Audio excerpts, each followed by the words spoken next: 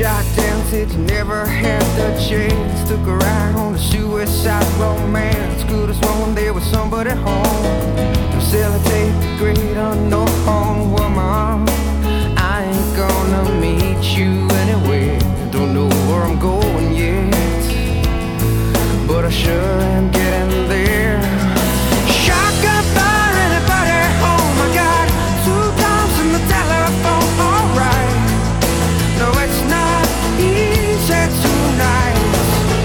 Shotgun fire, anybody home? I got 2 times in the telephone, alright. No, it's not easy tonight. And you were bound. Well, I have not had the chance to talk to you before, so this is a big one for me. So I appreciate you taking the time to talk to a nobody like me. Oh, are you kidding? Come on, man. It's a pleasure. My pleasure. Yeah. Well, how are you doing today, man? And how are the interviews going? How's press? Everything's good. It's fun. Talk to some folks I haven't talked in a while, and it's exciting to get back out and doing it. And here comes the summer, so yeah, everybody's fired up.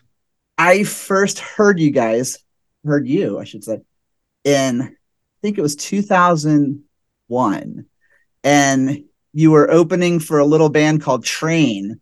Yeah. At a little shitty club in Charlotte. And I was so blown away because being, kind of growing up as a metalhead, but then also being a deadhead and just always trying to open myself to new music.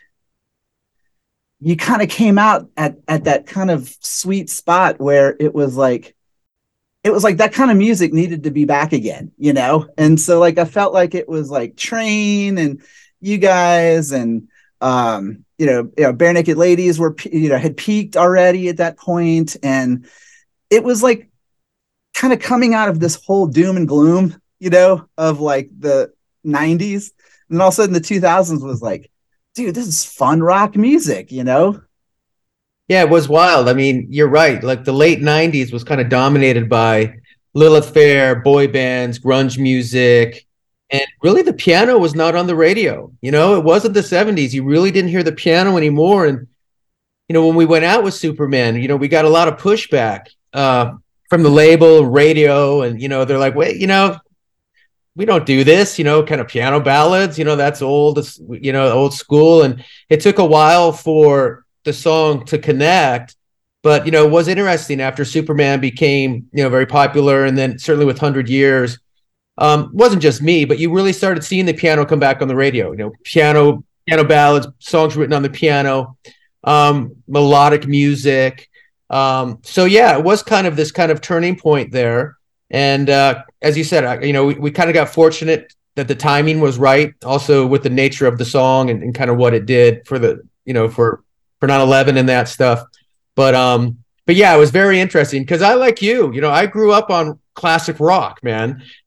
I listened to Billy and Elton and Joni Mitchell and James Taylor, but the records in my or the CDs in my car were, Tommy from The Who, AC/DC. Of course, I'm still Zeppelin's, the king and always will be the king for me. So that's what I listened to. It just so happened, the songs that connected were the ballads. But if you listen to the early Fight for Fighting records, they're rock records, with a ballad, so it's, I think we come kind of from the same genres. And, to this day, it's like, it's classic rock all day, all time on my run tapes. So, that's what I grew up on. And that's what I'll take to my grave. When I've talked to a lot of artists, like bands, musicians and stuff, especially like the kind of like from my generation, it's interesting because, so like I've been playing folk music since 94. Yeah. I went straight from playing basic guitar in a thrash metal band to quitting to hearing the Grateful Dead for the first time and then going out and buying an acoustic, Yeah. How many people that I've talked to that play this kind of music who grew up with that very similar kind of thing. So did you ever think it was kind of interesting if somebody kind of like discounted you at any point, like about how much you can like rock when you're just like Dude, I could probably rock harder than your face any day. Funny story though, a couple of my mentors back in the day, that you being a rock guy, one of them was Rudy Sarzo, right? So Rudy Sarzo, I love Rudy. He's yeah. great. So I met Rudy right out of college, and Mm-hmm. at the time he was in Whitesnake. Of course, Ozzy, and then Quiet Riot, Rudy, kind of rock icon. And we met in Malibu, and he kind of became my mentor. He was actually a closet Barry Manilow fan. He loves songs. He loves songwriters. And so he appreciated what I was doing, and he actually introduced me some folks. And for a minute there, I was in a band with all the ex-members of Pat Benatar. Literally, Scott Sheets. Go down the list. We started a band Really? out. I was 22. They were all 40, and we were writing like kind of Bon Jovi rock, And I was the singer, and we were kind of doing that stuff. We wrote some good songs. Mm-hmm. And we'd gotten a management deal, and we were on the verge of getting a record deal. And then this little band called Nirvana came out, and the whole thing ended basically overnight, which for me was kind of a blessing, because then I went back to the piano and I started kind of writing the songs that I'd always written, as a kid, kind of the piano balladeer. But yeah, so yeah, I did that, and I was honored to hang with some of the legends of rock, and still do. I still, still talk to Rudy and Scott and those guys, and they're great pals. But yeah, as I said, if you listen to especially Message for Albert, the record nobody knows that came out before Americatown, I there's love rock. that record. Yeah, well, you're a rock guy, Basically, I'm much closer to Tommy at that point than I am to Yellow Brick Road. Right? So, yeah. But it's just, a good song's a good song, whatever genre you're in, Motown, heavy metal, singer-songwriter, folk. It's always been about a good song for me. And that's kind of where I focus myself and try to write the best songs I can. And I listen to, the greats, and they hopefully rub off on me a little bit. Before we get too deep into it, you've been at this for a while. Fight for Fighting has, been putting out some amazing music over the years.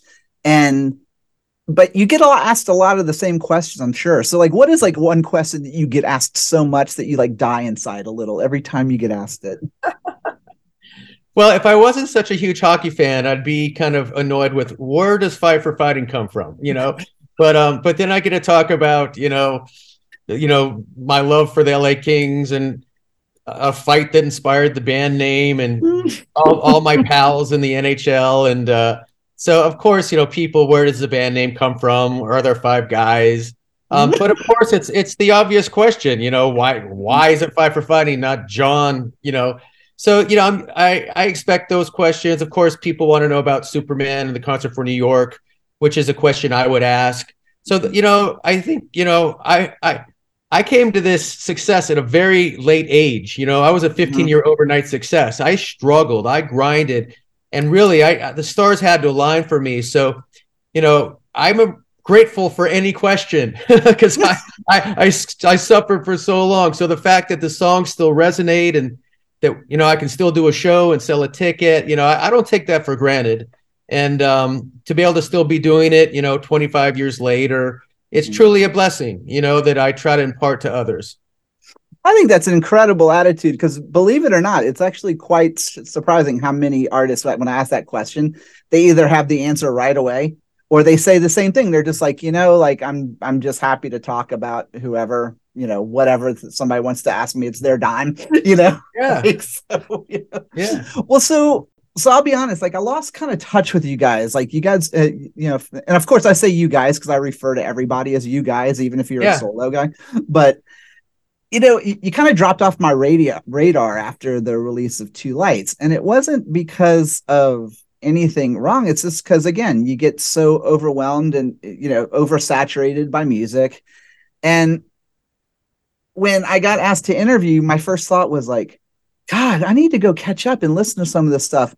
And it was like a late Christmas for me. Like I loved it, like because I felt like I got to go unwrap a bunch of gifts that I forgot I had. And and that's a very honest statement for me. And I was wondering, do you hear that sometimes from fans, like where you're like, oh, I just kind of rediscovered you again, and now I'm all over you? Yeah, I mean, it makes sense. We didn't have as big a hits after Two Lights. Very blessed to have Superman 100 Years, The Riddle.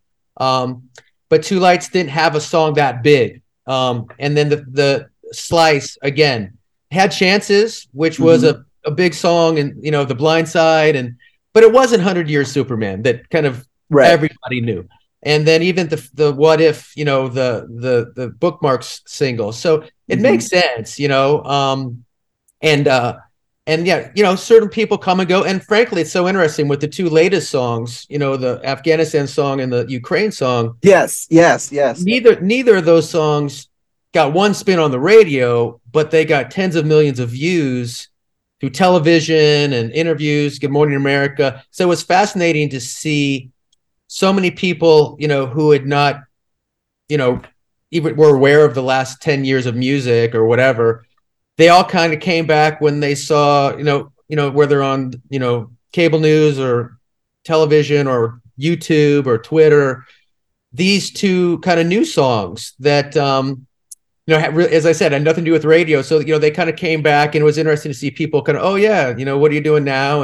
And people kind of rediscover the catalog. And also, of course, the next generation, right? With Spotify and all these algorithms, you still have kids who are kind of discovering the music for the first time. And that's exciting too, to see, people at my show who weren't born when I wrote the hits. So, that's always kind of heartwarming too. So yeah, it's you just keep finding new ways to get your music heard, and you try to write songs that have an impact. And you might have to change the paradigm of how that impact is going to work in this day and age. It's a lot different than it was 10, 15 years ago. And you kind of have to come to grips with that, having hits on the radio for us kind of guys, in the 50s and 60s, it's really not going to happen unless it's a fluke. And so find other ways to be motivated, find other ways to connect, inspire, get your music heard. And I think once you kind of do that, you can kind of find that joy and that kind of energy to keep doing it. And certainly playing live also kind of gives you, the shot in the arm every night, singing songs and having people sing your songs back to you. So yeah, it's been evolution. I haven't written a ton of songs, as you know, in the last 5-6 years. I've done some television. I did the theme for Y50, their 100th episode. I've done some movie songs, but I'm kind of at the stage of my career now where I kind of write them when I feel inspired to do it, which is nice. I don't have a deadline. I don't have a record company, on my shoulder. And we need an album. It's kind of a new sense of freedom. And also the expectations have changed. So it's actually kind of a creative place, without the weight of the industry and the pressure of having to have a hit and that stuff. So I'm enjoying it and kind of more inspired to make music now than I have been in a long time. Being a songwriter myself, I've never been on a record label or anything and had that pressure, to do that. And I can't even begin to imagine the amount of weight that comes on top of somebody who is creative, who is like, okay, we need an album, we need a hit, we need this, that, and the other. And did that ever kind of taint you as a writer, like make you feel like, okay, I'm just going to have to put stuff out quick that I'm not crazy about and hope for the best? Or was it one of those things where you felt like you worked best under pressure? That's a good question. I think about that. Certainly the pressure after Superman was kind of immense. Certainly coming off a song that had that reach and cultural impact. And it took a couple years, and it was traumatic. I got kind of almost got dropped from my record company, and I was a lot of stress. It took a couple years, and I'd made a record with Bill Bottrell. Right. But I also knew in my heart that we didn't have the song yet to follow Superman. We had some nice songs, but we didn't have the song that could stand on its own, the same guy, but not a regurgitation of the hit. A lot of songwriters, when they have their first hit, they try to just regurgitate it. They write the same song again, hope for the best. So it took a couple of years, to come up with 100 Years. And then once 100 Years was successful, now I wasn't a one-hit wonder. I had some songs that, they chart top 10 songs, but none of them kind of reached 100 Years Superman level. And I always think about, did 100 Years come because of the pressure? That like, if it doesn't happen, it's over Mhm. pressure, and then you get a little comfortable. I mean, I listen, we could talk a lot about artists, Elton John and Billy Joel when they went into their kind of pop phase, um, Mhm.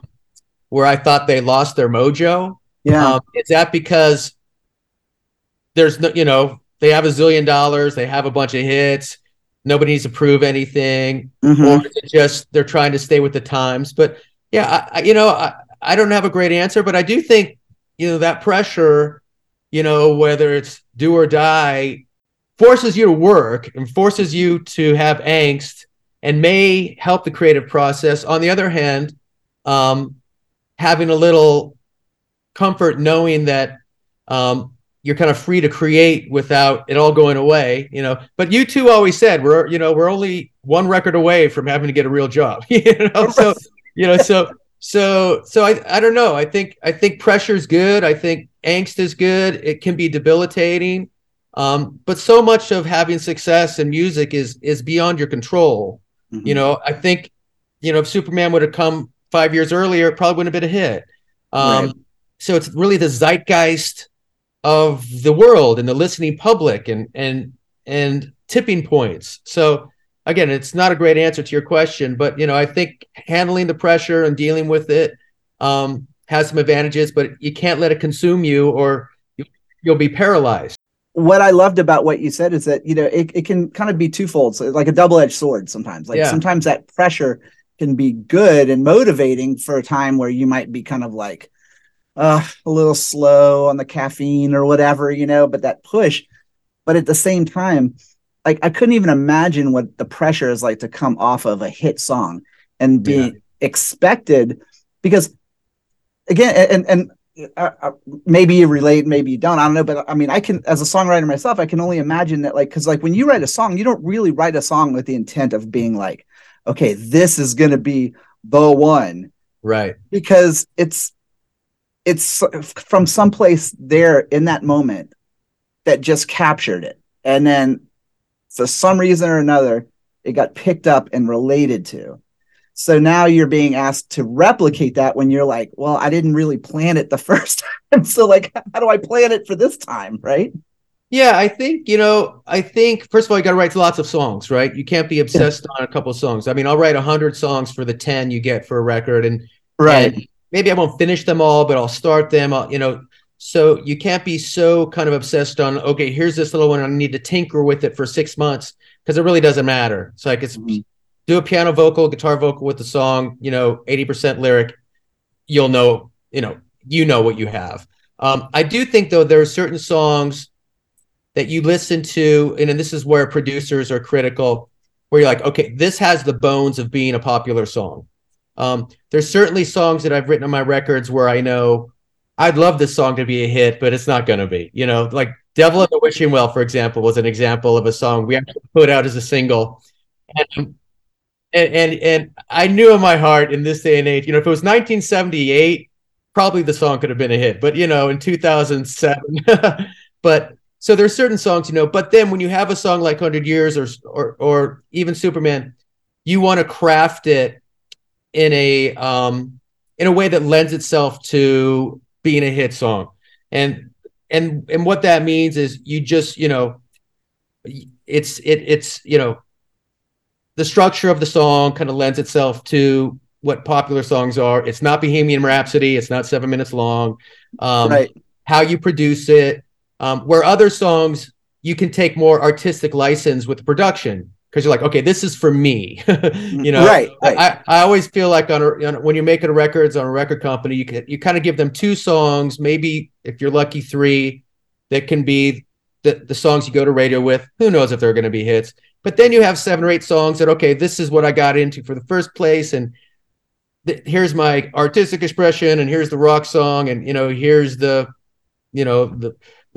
Dark Side of the Moon song, and and Mm-hmm. um, and so you have more kind of artistic fun with those. And of course, for me, those are usually my favorite songs on albums. But Mm-hmm. there is an art to crafting a song that can be, has the bones and the sound of something that can be popular, but also something that is that you're proud of and true to yourself and fits with the record. It's the hardest thing in the world to do. Uh, um, or everybody would do it. But so that was kind of our process when we were making records back in the day.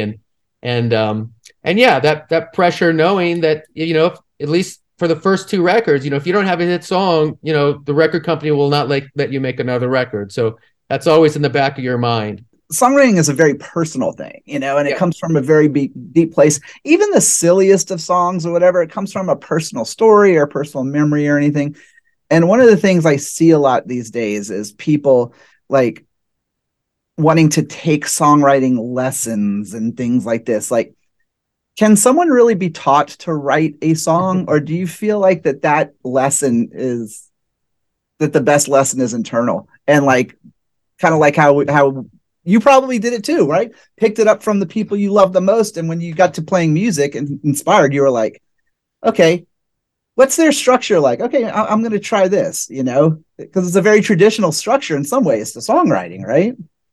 Yeah, there's two forms, AAB, AAB, AB, chorus, I think there's some things you can learn about songwriting. I'm actually teaching a class to some Chicago kids right now. Yeah, about structure, verses, choruses, how to structure, kind of lyrics, concepts, starting with melody, starting with lyric, starting with concept. I think there are tools for creativity that apply beyond music that I tell songwriters to attempt. Change your environment, right? Go someplace different, and your songs will reflect that environment, whether it's inspiring, whether it's depressing. I used to go to Lake Tahoe all the time, and I'd write songs, and they were cool songs, but they were 20 minutes long because I was like in the mountain head, and but it just shows how creativity is reflected by environment. The value of the subconscious, listening. I get so many great songs from just listening, and you're walking down the street, you hear people talking, and they say a line, and you're like, oh, that's a title. Or observation. Collaboration is great because you get a different, kind of worldview and into the songs. So I think there's a lot of tools for creativity that you can apply to songwriting, but the best way to become a good songwriter is to write tons of songs. And the hardest thing to do is perform them, because we all write a song and sit in our room. Wow, it's Let It Be. It's amazing. But you really don't know what you have till you perform the song. Or if you're not a performer, you have somebody perform it, and you see very quickly the flaws of the song, because it hits you in their gut when people aren't reacting to something that you thought, oh, this is it. And you also see the other side where people respond to something. You're like, wow, I didn't think this was an A song. So Right. I always tell songwriters, write a ton of songs, record them, because you got to be able to listen to them back. It doesn't have to be a master demo. It could be a piano vocal, but play them live, and then you will learn everything you need to know about that song. But that can be hard to do for folks. It's scary, but that's kind of my process. And that's a great way you put that too, because I've actually been taking some songwriting courses or so with a good friend of mine who's a songwriter in Nashville named Marissa Nadler.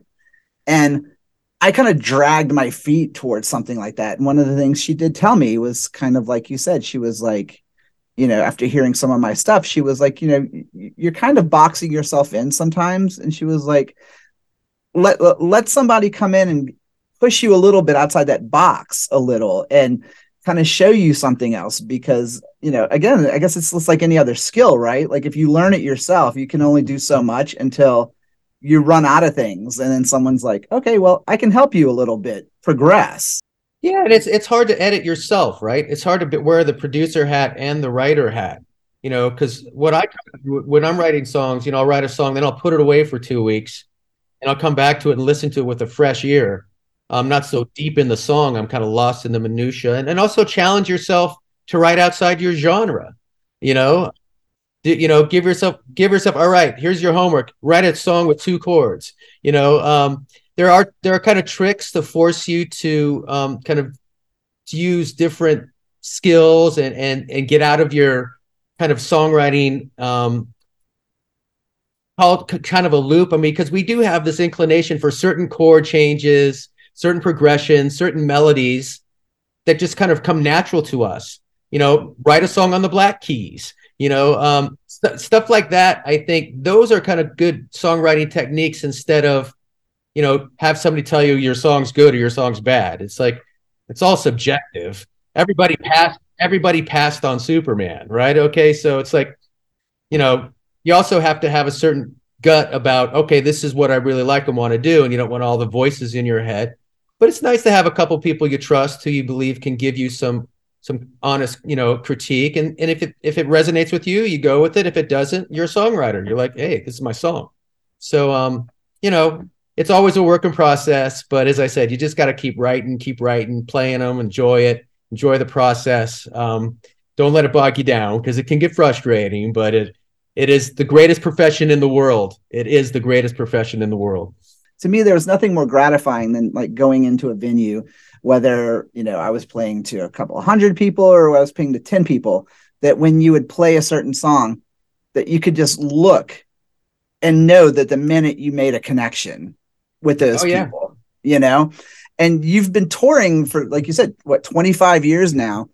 And going back and listening to the catalog of the albums that I missed, one of the things I was very happy to see was that you never stayed within this box that I was just talking about. Like, you found ways to go outside of that box, but yet every time I heard one, I was like, yeah, that's John. That is a Fight for Fighting song.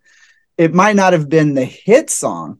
Yeah. But so did all the touring over the years and that connection to people, is that what was allowed you to progress and grow like that, if that makes sense? Or I think it's just an evolution. You kind of get tired of doing the same thing. You want to grow as an artist. I don't think you want to go too far out of the box where it just becomes, something different. I'd love to make a heavy metal rock record. As far as I can go is like Queen. All right. That's kind of my, like, that's my ceiling or floor. But yeah, I think you just want to try things different. I wrote some stuff for Broadway. I was doing this musical. I did some television stuff where they need a different genre. Wrote some country songs with some country songwriters. Because you're always trying to expand, and I did some really cool collaborations with some amazing people. So you're always kind of just, push yourself, right? Don't get comfortable in this little thing. Okay, this is what I do. And even to this day, like the Blood on My Hands, the Afghanistan song, is something totally different. I mean, it's a protest song. It's there's no falsetto, it's me, but it's not what I'm known for doing. Exactly. So it's like, and those things, kind of keep you vibrant and keep you excited about making new music. You have mentioned the Afghanistan song, and that was on my list next to talk to you about it. I loved that song so much because, being a folkie myself, it reminded me of that there is very much, especially in the past 10, 15 years or so, has been this resurgence of artists who are kind of similar, like what Bono and all that, like, I'm going to wear my thoughts on my sleeve. I'm going to sing about it. And if it pisses people off, sorry. But this isn't to piss people off. This is for the people that need it and want it. And so that's kind of a bit of thin ice to walk on as a songwriter. And so when you were writing that song and when you released it, were you prepared for any of the backlash that you would get, or any kind of like, man, you should keep your politics out of music? And of course, I mean, everybody told me not to release the song except for my daughter and one other person, because it wasn't, to me, a political song. It was a moral song. Yeah, exactly. Of course, in this day and age, everything's political. And as you said, of course, there was one tribe that embraced the song and one tribe shunned the song. And I was prepared for it, but I thought it was too important to not put out. And I'm glad I did, because it did become a voice for our Afghan veterans who were so angry that their brother in arms were abandoned to the Taliban. And I had no expectation with the song. I didn't think it would become, I just wrote it and put it out. And as you said, the song's much more closer to a 60s protest song than a 2020 kind of pop song. And when it was embraced by so many of our veterans, and I actually became embedded with many of these groups rescuing people, it was the most powerful experiences of my life to do that. And it really showed me how music can matter And I also knew too that if it was Republican administration that kind of did the same acts, that the song would be the same, only the names would change. Mm-hmm. And I knew, frankly, that many of the people shunning it would embrace me for that, and many people loving it would despise me for that, because Mm-hmm. we live in such a political tribal world. But I'm lucky enough to be at a stage of my career where, as you said, what are you going to do? Okay, cancel me. Fine. Don't buy my record. Don't buy a ticket. It's like, to me, 25 years ago, would I have put that song out? Honestly, probably not, because I would have been kind of worried about my career and my livelihood and financial security. But, I'm fortunate to be in a place where, I can say what I want. And the ironic thing is when, that Afghanistan song kind of led to the Ukraine song, Mm-hmm. and me going to Ukraine, because the organization that I was doing the rescues with for Afghanistan went to Ukraine, Mm-hmm. was providing humanitarian aid. So they took me there to make the video. And then all of a sudden, some of the people that loved me for the Afghanistan song didn't really like me for the Ukraine song. And people that didn't like me for the Afghanistan song, come on my TV show and play the Ukraine song. And it was just like a good lesson in this kind of ridiculous world we live in. And as a songwriter, to, at least for me, don't get caught up in, because they'll love you one day, they'll hate you the next. And Mm-hmm. but people that respect people's opinions, whether they agree with them or not, I think appreciate it. And many people who maybe don't share my politics, once they hear where the song came from, both of them, they might not agree with everything, but they appreciate where it's coming from, a place of honesty and a place of humility. Mm-hmm. And I think we frankly need more of that, because frankly, many of the best songs in history talk about cultural issues, and Oh yeah. nobody should be afraid to state an opinion at the expense of their career or their reputation. I think that's incredibly said. That was really beautiful the way you said. And by the way, John, I really respect you for that, because I grew up listening to the whole Laurel Canyon folk thing. Yeah, me too. Yeah, my dad was a folkie. He hated the Beatles, like, Yeah. because my dad was just like, oh, they're pop. No, the real stuff is, Crosby, Stills. It's like, but when I go back and listen to those songs, which I still hold very dear, I mean, you had what, like you had Ohio, you even go back you have Eve of Destruction, you have, For What It's Worth, all these incredible songs that made statements for the time. And it's really nice. And for me to hear, when I heard the Ukraine song and the Afghanistan song, that I just remember going, oh, it's so nice to hear someone just like come out and just be like, you know what? I don't give a fuck what anybody thinks. This is what I'm feeling. And here, do what you want with it, There used to be something, they used to call that something. It was called rock and roll. And there's not much of that anymore. Everybody tries to toe a line and, kiss a ring and virtue signal. It used to be rock and roll when you said something that was controversial. Now, frankly, the people, the Rolling Stones of the world that used to celebrate rock and roll are now the gatekeepers. Mm-hmm. They are the man. It's so weird how these kind of rebels are now the man, basically telling you what you can say and what you can't. So, I prefer to be the rocker of the 70s and the 60s who, as you said, wrote songs about history. And whether you agree with their point of view or not, they're a way to look at history and understand history when you listen to those songs. And you understand what's going on, Marvin Gaye, Creedence, right? You get a sense of the times and what people were feeling. And I said, I think we've lost a bit of that, but all you can do is write your heart and let the world fall where it may. Just keep doing it. Someone's got to do it. Somebody's got to do it. Yeah. Oh, John, you're hitting the road with Bare Naked Ladies and Delamitri. Yeah. Oh my God. I was just like, am I 21? This is insane. Like, this is crazy.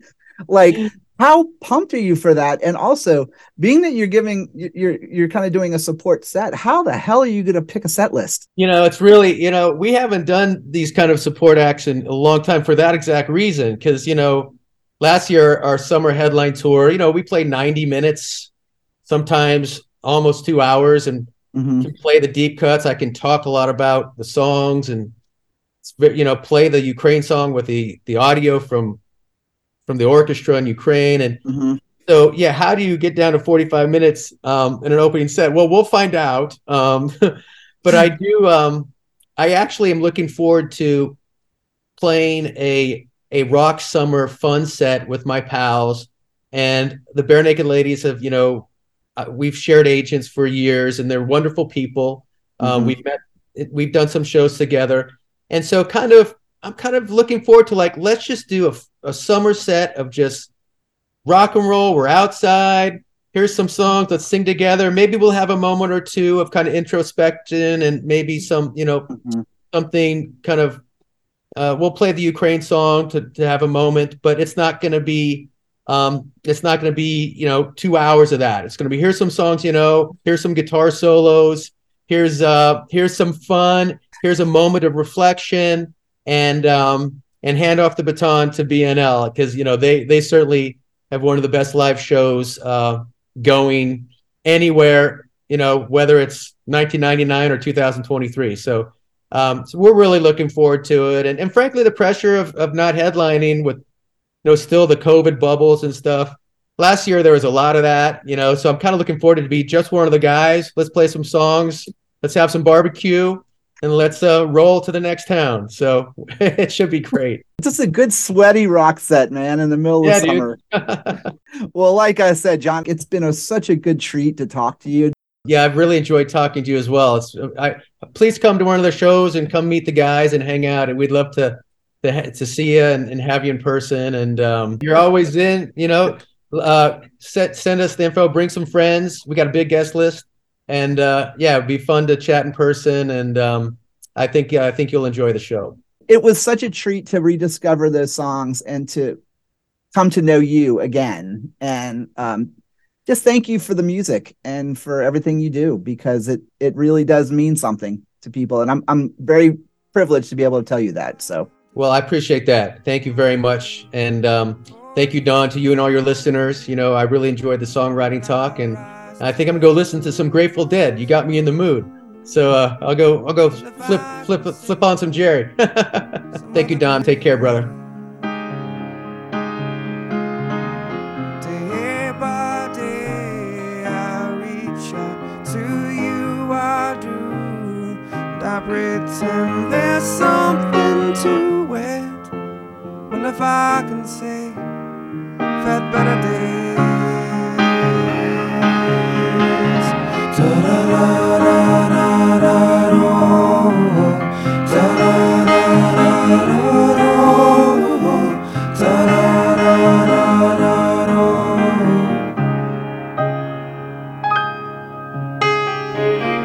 Day by day I resort to you, I do, and I wash up